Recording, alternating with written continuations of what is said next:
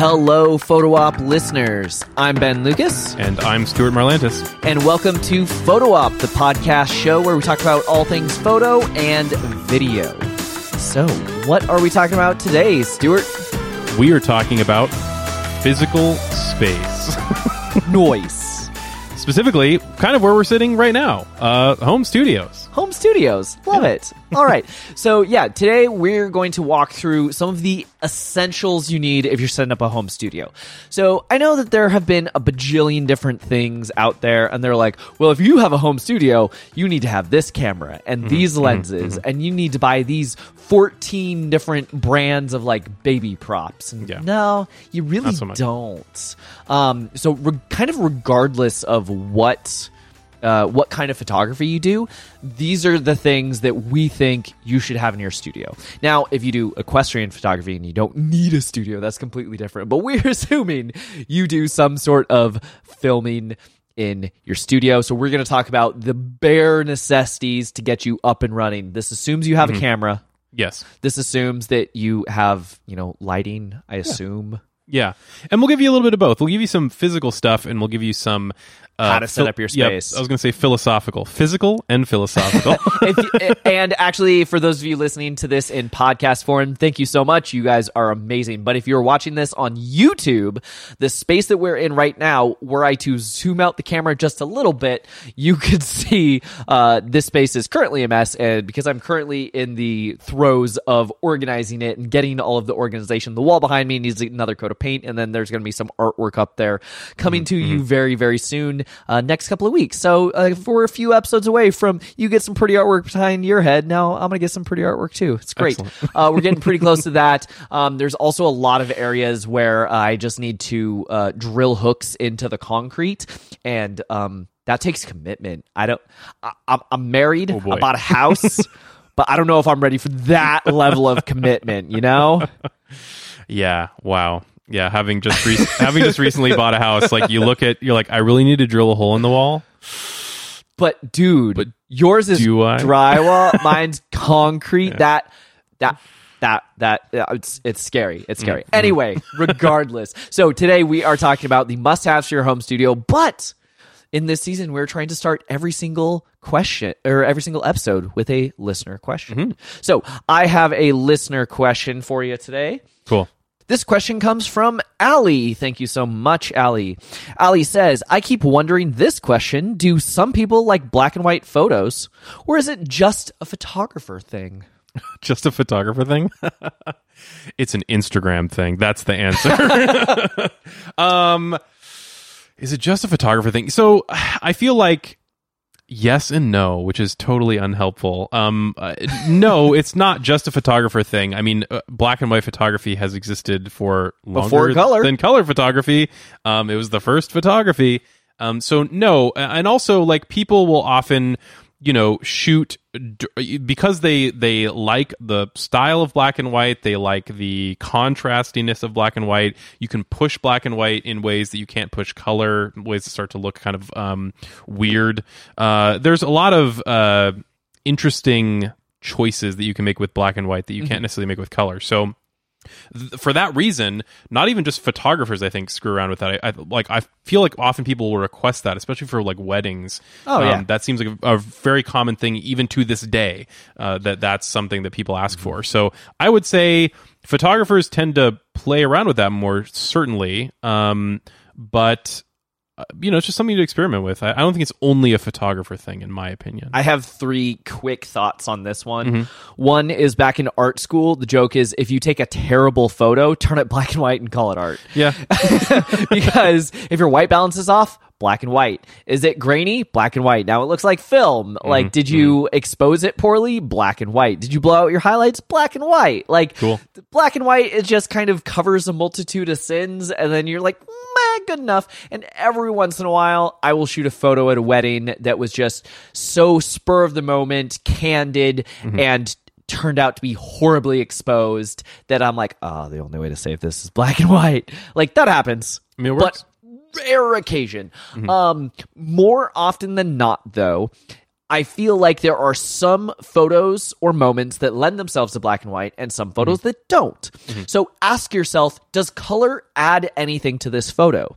Because if the color doesn't add anything to the photo, then maybe black and white is a better option. Yeah. So I have a couple of silhouette shots where it's just kind of like shapes and I make those black and white because there's no interest in the color. Like if you have like a cool lens flare and you're getting like some kind of duotone, like that's one thing, but I just kind of have this white yellow line and I'm like, nah, black and white. Otherwise, yeah, there are things that you can do with black and white that you can't do with color, like you said. But the third thing I'll say is I really hate it when photographers say, here's your gallery, here's all 800 photos in color, here's all same 800 photos in black and white. Those black and whites are not going to be the best black and white that could possibly be because every photo is so individualized of like, you have orange on your sweatshirt right now. When you turn it black and white, do you want to turn that to a medium muddy gray or do you want it to turn it dark or like a red usually turns into a dark or do you want to turn it bright so it contrasts with the black on your sweatshirt? Like these are decisions you can make as a photographer. And when you click auto, sorry, we had a car backfire, so I'm going to try and finish that thought, and it might not line up. But as I was saying, the orange and black on your sweatshirt, they you can choose what tone you want that orange to be, whether you want it to blend in or whether you want it to contrast. And when you just auto black and white, it turns into this gross mud, and then it just looks bad. So don't do that. Yeah, I mean, black and white's a stylistic choice. Like you need to not only choose to make it black and white, but choose to edit it as a black and white photo. It's not just something where you're like, oh, let me just, take all of the color out of this photo and then just leave it. Like it's a choice. You need to make an active choice to make it a black and white photo. Have we done an episode of Should It Be in Black and White? Have we done that? I don't think we have. We're gonna. We're adding that to the list now. But yeah, so I don't think it's, long story short, I don't think it's only a photographer thing. But certainly that's where you find the most experimentation in black and white because those are the people taking the photos. I mean, the only other thing you see is just people with iPhones, I guess, snapping photos and then turning them black and white, which is hard to call real black and white photography. I mean, if you really want to go totally nuts, I hate black and white photography. That's right. It's controversial. Put your hate comments down there. Comments are comments, so bring it on. If you, I would say the only version of black and white photography that is a photographer thing is film black and white photography. I think that it's firmly a photographer thing that there is hipster. No real market for. None. All right. There you go. Thanks, Allie, for listening and for sending in your questions. For anybody else, hit us up at hello@photo-op.show. Excellent. So on with today's episode, we're going to talk about some of the must-haves for your home studio. So it's funny, as we were prepping this list, I prepped, these are physical items you should have, and Stuart prepped philosophical items that you should have. Yeah, so Stuart's is more about what is the space? We'll go back and forth. What are the things we'll have? I kind of feel like let's just do a 2-part episode. Let's talk about the things, and if you have things to add, throw them in, and then we'll talk about the space. All right. And if I have things to add, I'll throw them in. Sound good? Cool. Excellent. All right. So at the top of this episode, we were talking about this is assumed. You have lights, you have cameras, you have lenses, you have, what have you. That really depends kind of on your style. If you do video, obviously it's going to be a constant light. If you do, I prefer flash, but there are photographers like Peter Hurley that just shoot continuous light because that's what they like. That's their style. Yeah. So you should have whatever lighting it is that you like. You should also have the modifiers that go with that lighting. So with Peter Hurley, he's got the barn doors for his big Kino flows. There are umbrellas and octabanks, and when you're just getting started, umbrellas are nice, but they carpet bomb light. They don't have a lot of control. I would say get a large, but not like ridiculously large. When I bought Palsy Buff stuff, I don't know if I'd buy that still today, but I'm already invested. Yeah. That might be a thing for a future episode. But when I bought Palsy Buff, I just started with 2 medium-sized softboxes. What's medium-sized? That's what they call it. It was medium-sized. They had a small, medium, large. All right. Medium. So I want to say it's like 30 inches, Yeah. 36 inches, That sounds something about like that. Because the small one, it was like 24 inches. And I'm like, that's a travel softbox. And the big one was like, oh, that's too big for my studio. Like, I don't physically have the space for that. How great would it be to have like one of those like 11 or 12-foot ones? They're huge ones. I have a 7-foot umbrella. There you go. That does the same thing. That's neat. That's not a thing you need though. No, just getting some modifiers that kind of help you control that light. We're not going to get too into it because I feel like we could just rabbit hole down what's the best light for the next hour. Yeah, and maybe that's another episode idea that like We're coming up with so many episodes. How do you start out with lighting modifiers or lighting in general? But I wanted to run through some of the other things. So I have a few things here.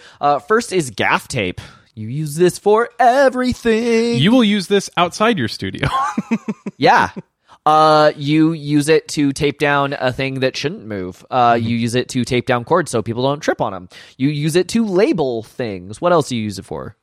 Oh, literally everything. You use it to fix stuff when it breaks in the field and you're like gritting your teeth and you're really mad, but you can kind of get it stuck together and working. The old joke about duct tape fixing everything? Don't use duct tape. Duct tape sucks. It is terrible. Even Adam Savage hates duct tape. Yep. Boom. There you go. Gaff tape is just as good, but doesn't leave residue. Unless you are literally working with ducts, air ducts, don't use duct tape. That's not what it's for. So, making mounts. That's the other big thing I do with it. like if there's always something where you're trying to rig something and you just don't have the right, you don't have the right clamp or arm or whatever, and like gaff tape can solve that. It can attach anything to anything. Is it going to look good? No. Will it probably get the shot? Yeah, probably. Most likely. Probably. Speaking of clamps, let's go through some of the clamps that I got here. So I have a variety at my desk. You've got some of your basic ones. This one's got the little flat feet. What is this called? Because this one's an A clamp. Yeah. And then you've got whatever this guy is, which is for the audio listeners out there. It's just like a plastic clamp that you'd find at any like dollar store. I got Harbor Freight. I got this at Lowe's for like an 8-pack of them. Whatever. It's just those standard plastic. Yeah, those clamps. little small plastic clamps. I use this for everything. You're always needing to clamp something. Yep. Sometimes when I put a reflector, I set a reflector up and it wants to fall over. You just put a clamp on the bottom of your reflector, and now it will actually sit on your desk or your shooting space. Let's see, what else do I have down here? Super clamps. Super clamps. So many super clamps. So super clamps have two different things, attachments on the end that you can turn the knob. One is the knob that looks like any other knob. The other is the ratchet handle. Here's a ratchet handle one. And the ratchet handle one is nice because you can kind of pull it out and change it. So if it gets in the way of one of your items, you can kind of reset where that handle knob. Or if it's up against a wall, it's great for that. Yeah. So you can ratchet it down and then kind of keep on tightening it until you get it to where you need to. These are both the same clamp. The only difference is the handle, and this particular one has another attachment knuckle on it. So I love Avengers stuff because it's just really well made. This one is the Avenger D230, but it is just a very standard knuckle that you can then put boom poles. But the other thing too is if you unclamp it, it's got a big flat area. You can still put flags, gobos, scrims, anything you want in these. I have so many of these. I have another one that is particularly for flags and stuff. Yes. This one is a Mathilini clamp. So this one, you unscrew it, and it's got a big kind of flat, grippy. Feel that grip right it's like there. Sandpaper almost. Yeah. So this is going to hold anything you put in there, and you clamp it down, and then now you can get that big flat piece of reflector board or what have you. These are also great. Those pop-up backgrounds, like we have like a 5x7 or any of the small reflectors. You just jam the little rim of your pop-up inside this guy, and then it can hold it pretty good at almost any angle. Sweet. So that's a nice one. Much better than those ones that often it comes with a stand where it's this little spring-loaded clip. I do have a few of those, Yeah. but unless they are hanging straight down, they're not good. Not they're, so good. They're great for travel when I need it in a pinch, and yeah, that they're one's small and big light. and heavy. Mm-hmm. But in the studio, I don't use it that much. Yeah. Here's another version of that same clamp that I showed you. It is, for those of you listening, we've got kind of the knuckle on the side where you can put your crossbars or your boom poles. This just kind of has a bigger, beefier handle, and these things are rugged. They're generally about $50 to $100 a piece. Yeah, they're not cheap. So they're not cheap to kit out with all of these, but you generally get one anytime you buy a C-stand kit. So you're not going to hopefully run out. The last two, when it comes to clamps and stuff that I'm going to share. This one is I believe this is called a mini ball knuckle. And it's basically just a ball joint with a ratchet handle. But I love putting this on anything because when you attach it to a stand, you unscrew it and now you can position your light freely and then lock it down as long as you have a free hand. So it's a little bit harder to get into position, but it's also a little bit easier to get in position because you can freely move the thing and then lock it down versus something else you need to... Oh, let me move this joint. Let me move this joint. When you're locked down and every ratchet or handle only moves one axis, now you have to move three things instead of one thing to get the position you want. I have one of these too. They are so handy. Ball mounts can often be something that, at least me personally, I've sort of avoided a lot of them because it feels like, oh, well, this is something that's not going to hold. Like I'm going to put something heavy on it and then it's going to slowly sag. Those ball mounts are big and beefy, and when you hold one, you feel the weight and they stay when you put them. That ball mount cost me $70, $80, Yeah, that something sounds like that, about right. a while back. And then this is just a super clamp, but this is actually a Tether Tools item that's literally just a bar with a slight uptick. And this is great because you can attach it to a stand and you can throw cables or cords or gaff tape.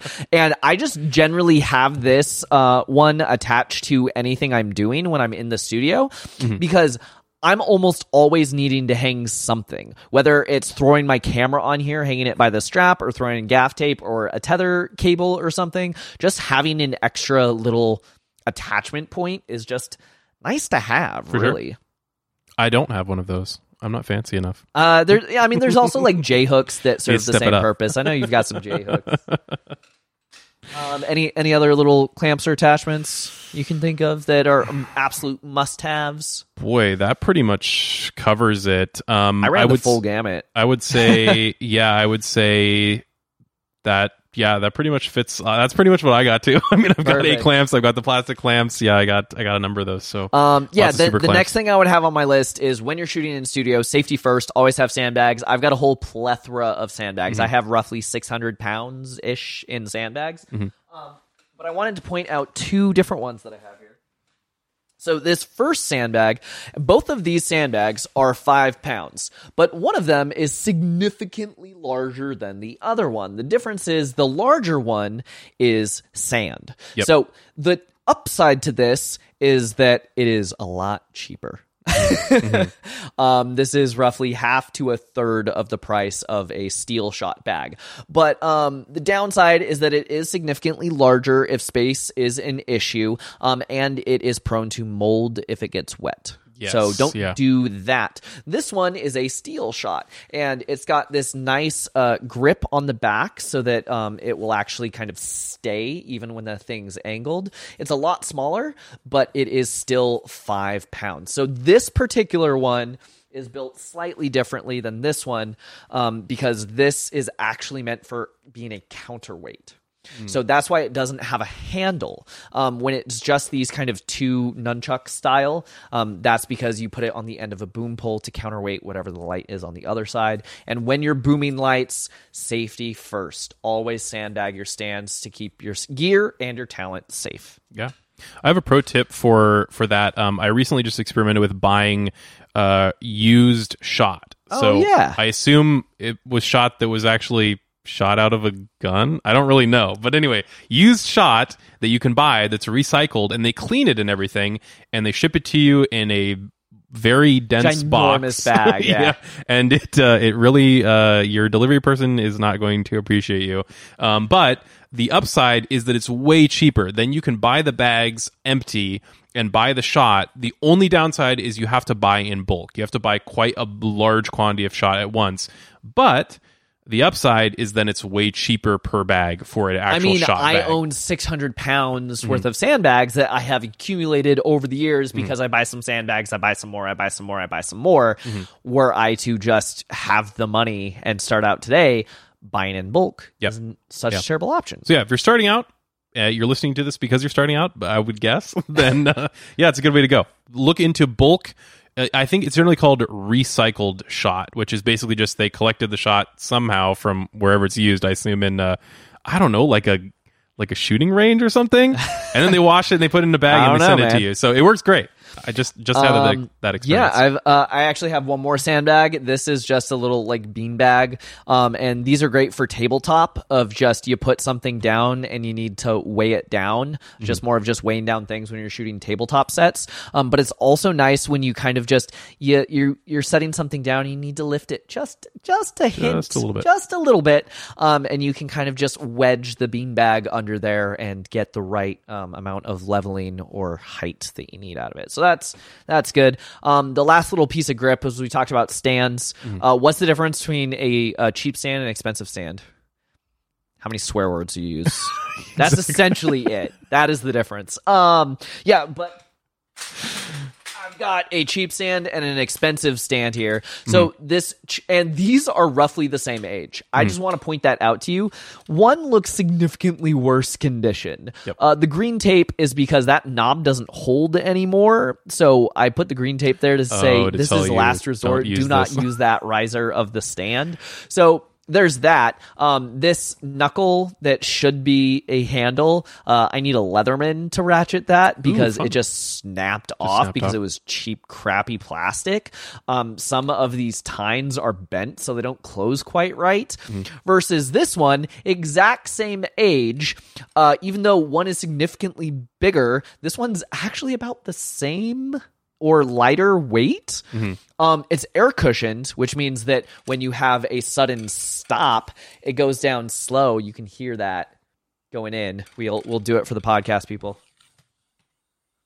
That is the sound of air cushioning. That means your gear is safe when something comes loose and it goes crashing to the ground. Photo equipment ASMR. Yeah, absolutely. But no, so and this one's flat, like it. So if you buy multiples together of these, they stack together, which is great for travel. You don't have a bag of stands; you just have a brick, and then you just peel one off the brick. And much beefier, like knobs, for adjusting the height. Yeah. Yeah, excellent. so all in all, this is the stand that's going to come with whatever cheap, crappy kit you buy on Amazon, and then this is the stand you actually want to pay for. Never buy one of these. No. I own them because I keep getting them for free when I buy other stuff. So, yeah, that should tell the story right there. Like, if it's coming for free with other equipment, it's probably not very good. And then the last thing you absolutely need is cleaning gear. So, lens pen. And we've got a small blower. This one stays in my camera bag at all times. This one stays at my desk for when I'm doing more heavy duty stuff, just because it's bigger. But the rocket ones are great. I have one too. So, and then this one is just another one that I think I found at Goodwill or something. It's just got a tiny little squeaker, but it also has the brush on there. So, it always helps to just be able to wipe off your lens, be able to blow something out, and make sure you keep your gear clean. I just shot some landscape photos, and there's a big dust dot on it, and it's... Oh, I'm sad now. lens cloths too. I have so many of them all over the place, being a glasses wearer, but I use them for all sorts of stuff. And not even just like, not saying like go nuts and, scrub your lenses with them, but sometimes there's like just like a speck of dust and you don't want to like touch it with your finger. You don't want to like smear it, and just like lightly hitting it with a lens cloth. If you're shooting at 2.8, it might not be a big deal. But if once you start getting to that f7, f11, f16 range, you're going to see it. You're going to see everything. Yep. Not so good. So yeah, those are all the little small, hopefully cheap knickknacks that you should have when you have a studio. All the other things you're going to see on a podcast or a blog or something, like backdrops and stands and Yeah. things. But like I got away with not having a backdrop for the longest time. I feel like these are the things that you absolutely need. Yeah, these are the things that you need that are applicable to like any possible situation that you'd ever find yourself in, and sometimes more than one at once.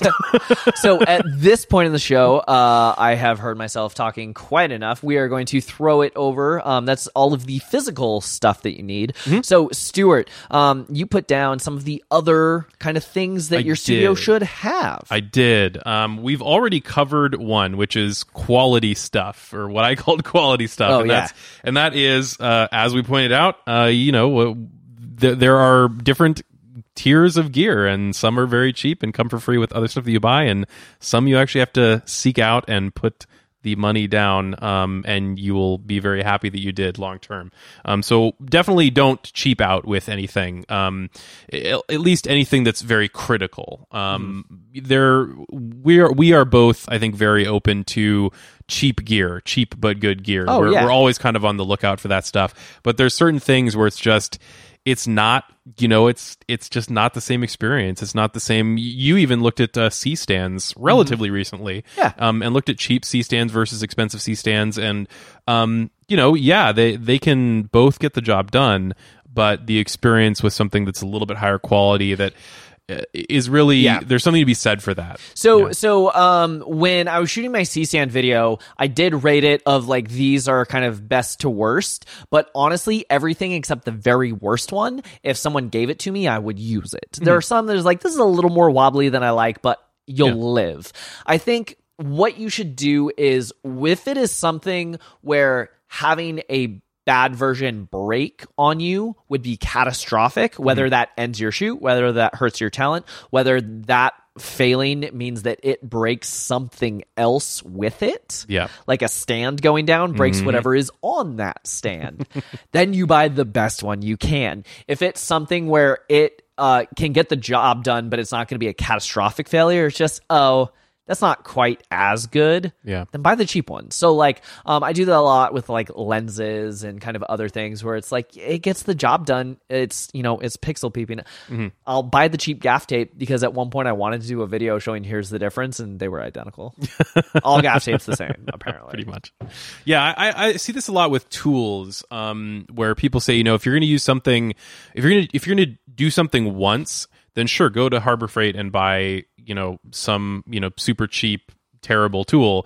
If you end up breaking that tool because you're using it enough, then go and buy the expensive thing. And so maybe that's another approach that you can take, certainly for like the critical stuff, like this is going to hurt somebody, this is going to damage something, buy the good stuff from the beginning. But if you're like, I'm not sure, like, should I spend the money on this? Maybe buy the cheap one. You might be wasting your money longer term. I'd always encourage people to buy quality up front if you can. But if you're not sure, maybe that can get you by. And if you eventually break it, at that point, that you use it enough to justify the expense. So, Stuart, just looking around the studio right now, what are some things I desperately need for my home studio? Things you need for your home studio? It's a mess, I will admit. I would say a segue. Organization. I'm looking at the attempt at some organization over there. It's an attempt. So, you mentioned Adam Savage earlier, but this is something that I've always been very inspired by when I watch any of the stuff in his home workshop space, and that's that everything is organized. Yeah, sometimes it's messy, but there is organization available everywhere to help, one, encourage you to continue to be organized. I think it's chaotic, not messy. Well, yeah, it looks messy to somebody who's not familiar. It looks messy, but everything is where it needs to be, and he knows where everything is. Well, and it's ease of access. Like, I think this is a big one that is kind of ignored with a lot of organizations. Sure, you can put in a bunch of shelves and drawers and stuff and hide everything, and then it's impossible to use because you have to go and open a bunch of stuff to access anything. One of Adam Savage's big things that he talks about a lot is ease of access. Yeah, this, some rack that he built that has a bunch of I don't know, brushes sticking out of it looks kind of a little bit chaotic and weird and maybe messy to somebody that doesn't understand the philosophy. But the idea is you need any of those screwdrivers or brushes or tools or whatever, it's right there and you can just grab it and go. Instead of, oh, I need to like go into this drawer and rifle around and maybe it's over here and maybe it's over there. That ease of access is tremendously important, and I would arguably put that above just pure visual neatness. Like you need to be able to do your job well and quickly, efficiently. And you can have the prettiest studio in the world, but if it's not a functional studio, then what's the point? Yeah, the phrase that he uses specifically is called first level accessibility. And for example, and if you have cluttered kitchens and you go and there are those really deep cabinets and you say, oh, I need a thing, it's in the back of the cabinet. I need to pull out these three, items to be able to get to that. Then you think to yourself, you know what, never mind. I don't actually need it. I don't need my Vitamix today. I'm not pulling out all of those mugs to be able to get to it. It's the same idea in the studio. You're not going to use a thing that you can't access. Yeah, definitely not. And one thing that you access a lot is electrical stuff, batteries, all the time. Things that need to be plugged in, things that need to be charged. As kind of an addendum to organization is some sort of charging area. And you have built one for yourself. So there's one I'm working on it. Off screen that you can't see. It's getting there. But there's one in progress at least. Yeah. I am moving into a new space right now, and I haven't really I haven't built anything complete, but one of the first things I did was I set up and I'm like, here's a shelf. This is where chargers is going to be. This is where I can charge these batteries. Here's where I can plug in this stuff. And it's got an actual space for that. And that is hugely valuable. It's so frustrating when you go to do something and you don't have charged batteries that you need. You don't have charged camera, charged device. Or you can't find the charger. Or you can't find it. You are just scattering them around the house because those are where your outlets are. Yep. And then you forget to check so-and-so outlet and you leave batteries at home. That's the worst. For sure. All of your stuff should be in one spot that's quick to grab and go. Yeah. And however you organize that, I feel like is up to you and how often you use the things that are in that setup. But charging spaces are good. Absolutely. And so if you are a photographer, but specifically if you're a videographer, there are definitely extra concerns that photographers might not have. So if you're doing video, what's like, I know there's like a number one thing that you have to do if you're setting up a home studio and plan on doing video. For charging or just in general? It's called Segway. We're gonna practice this and get back to you. Okay. Sound treatments. You were going. Yes, I understand, but I thought you were going in a different direction with that. But it's your list. Well, why don't we cut and then I will just respond to your statement. Yeah. Okay. The most important thing, as we've said, I think before on this show a couple times, is sound. Absolutely. The visuals of a video or film are secondary to the sound. If something has terrible sound, people will not watch it. If something has terrible video, I mean, maybe people won't watch it either, but if it has good sound, they're much more likely to do so. Indeed. So sound, sound treatment. This can be very complicated, unfortunately, and I'm not going to break down, the entire space of how you treat your room for sound, but the big thing that I'm going to tell you is don't just use egg crate foam like everybody seems to do. That's really not the way to go. No.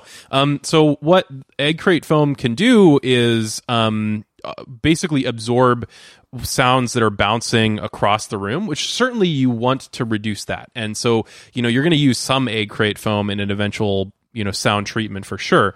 But the big thing that you probably need is actually killing sound from the outside of the room. Like that's the thing that really earlier in this episode when the car with the muffler went by. Right? Exactly. Yeah. So that is going to be a bigger problem often than unless you live in a cave that has nothing in the room to absorb any sound, you're likely going to have bigger problems with sound intruding from the outside than sound bouncing around on the inside. Especially if you have any furniture, any soft furniture at all, that absorbs a ton of sound.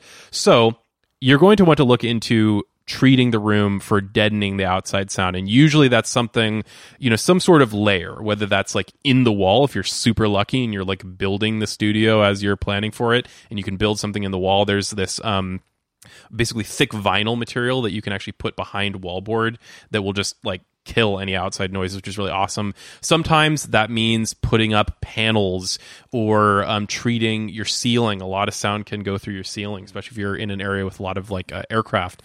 So you really need like basically like high density foam or vinyl of some kind is what that ultimately means, covering almost the entire space. So this room on a scale of 1 to 10. I would say it's probably a 3 or a 4. 8. Well, that's a failing grade. Because it doesn't reflect too much. And thankfully these, like the concrete absorbs quite a bit of noise, but yeah, it is what it is. You've got an insulated roof though, which is huge. This space, like the fact that you have insulation, granted that's for thermal reasons, but that absorbs a lot of sound by itself. So, and I'm actually looking at a garage door right now, and I paid extra to get the garage door that had the extra sound barrier because I know that we're going to be doing stuff like this podcast. Yeah, you can't necessarily fix every possible thing, and in the case of a garage door, it might be too unwieldy. It might be impossible due to the motion of the door to actually like stick anything onto it. So in this case, you just have to pay up and get a better door, basically. So yeah, you put will some sound blankets up. Sure. That's another thing you can do if you can't change your space at all, like trying to add blankets. And often what I would recommend is if you can't change the space, but you can hang up blankets, try to do a double layer where you've got like a blanket and then like an inch or two and then another blanket up against the wall. That will basically trap sounds. Like sounds will go through one blanket and then hit the other and stay in that space, and then they won't go through. So it's not perfect. It's not a true replacement for any high density treatment, but it can work really well. Then you'll need stuff to deal with reflections. Oftentimes you see stuff in the corners. Hard angles are not good for sound. Obviously the egg crate foam is for that kind of stuff. But yeah, stuff that actually treats intrusive noises, I think, is going to be much more valuable than buying a bunch of that egg crate stuff that everybody seems to have and going with that. Not the best way to do it. It will help a little bit. You'll notice a difference and you'll think, oh, I treated the space for sound because it sounds so much better. Well, yeah, you're hearing that there's less echo, but you're still going to get annoying noises from the outside. Yeah. So think about that. Sound treatment is hard, unfortunately. Another episode for a later day. We're going to have to listen to ourselves and write down all of these ideas we just had, and they will all come to you as future episodes one day. But that, I think, is a wrap for today. Yeah, I would say that the last possible thing, and this is the biggest one of all, is space. If you are building, build bigger than you think you need. If you're buying, granted, we're in a seller's market, so that's a nightmare. Try to buy bigger than you think you need. You will always run out of space. Like people expand into space infinitely, no matter how big that space is. Infinitely. I will say, if you have a choice between two spaces, even if one has slightly more square feet, go with the one with taller ceilings. Yeah. For sure, because the ability to hang stuff and like put up lights, stuff. That's sweet. whether it's the ability to hang, but even just thinking about something as simple as we mentioned earlier, I have a 7-foot umbrella. There were a lot of spaces I was looking at where if you walk into a space that has 8 or 9 foot ceilings, that umbrella doesn't start 7 feet at the ground. It starts like a foot off the ground because that's where the C stand puts it, and then how the light reacts on your subject is the center of that 7 feet needs to be above the person's eye line. Otherwise, you are underlighting them like a Hitchcock movie. All of a sudden, guess what? You need to be 4 feet above your person's head. That means if you don't have 11-foot ceilings, you are scraping your ceiling. So that's just kind of what we mean of when I said earlier, the difference between cheap gear and expensive gear, curse words. Same thing with ceilings. Can you work with low ceilings? Yeah. Yeah. It's just gonna be a pain. It's not fun. The whole first year that I actually did online tutorials for YouTube, I had to be in a seated position. Oh, boy. Because I was in a basement and my ceilings were like 6.5 feet, and I'm 6 feet tall, so I was like ducking and crouching to not hit it, and I had to sit down so that when I made a gesture, I don't hit the ceiling and wrap my knuckles. But Yeah. So yeah, space. If you can start there. Try to get bigger space, higher ceilings, whatever you can do, you will expand into it, guaranteed. Absolutely. And then you'll be like, man, I wish I got even more space than this. I thought I had plenty. I put all this stuff here, and all of a sudden I don't have any more space. Okay, I lied earlier. Now, that is a good place to wrap the episode. Yes. All right, so what are we talking about next time?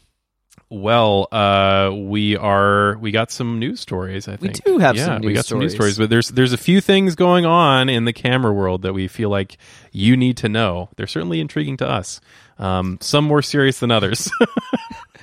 Awesome. So thank you guys so much for listening. And just a reminder for those of you listening, you can see our beautiful faces in the brand new studio on the YouTube channel. I'm also going to give a shout out to the Patreon, patreon.com/nomcreative. There's a $1 tip jar. You can just help us keep this show running. Yep. And listen for the outro for the email. Ba-dum-bum. If you have questions or ideas for future episodes, you can email us at hello@photo-op.show. Watch us on Ben's YouTube channel at NomCreative. As in Om Nom Nom. Share this with a friend, and you can listen to Photo Op anywhere podcasts are sold. Or download it. 'Cause it's free.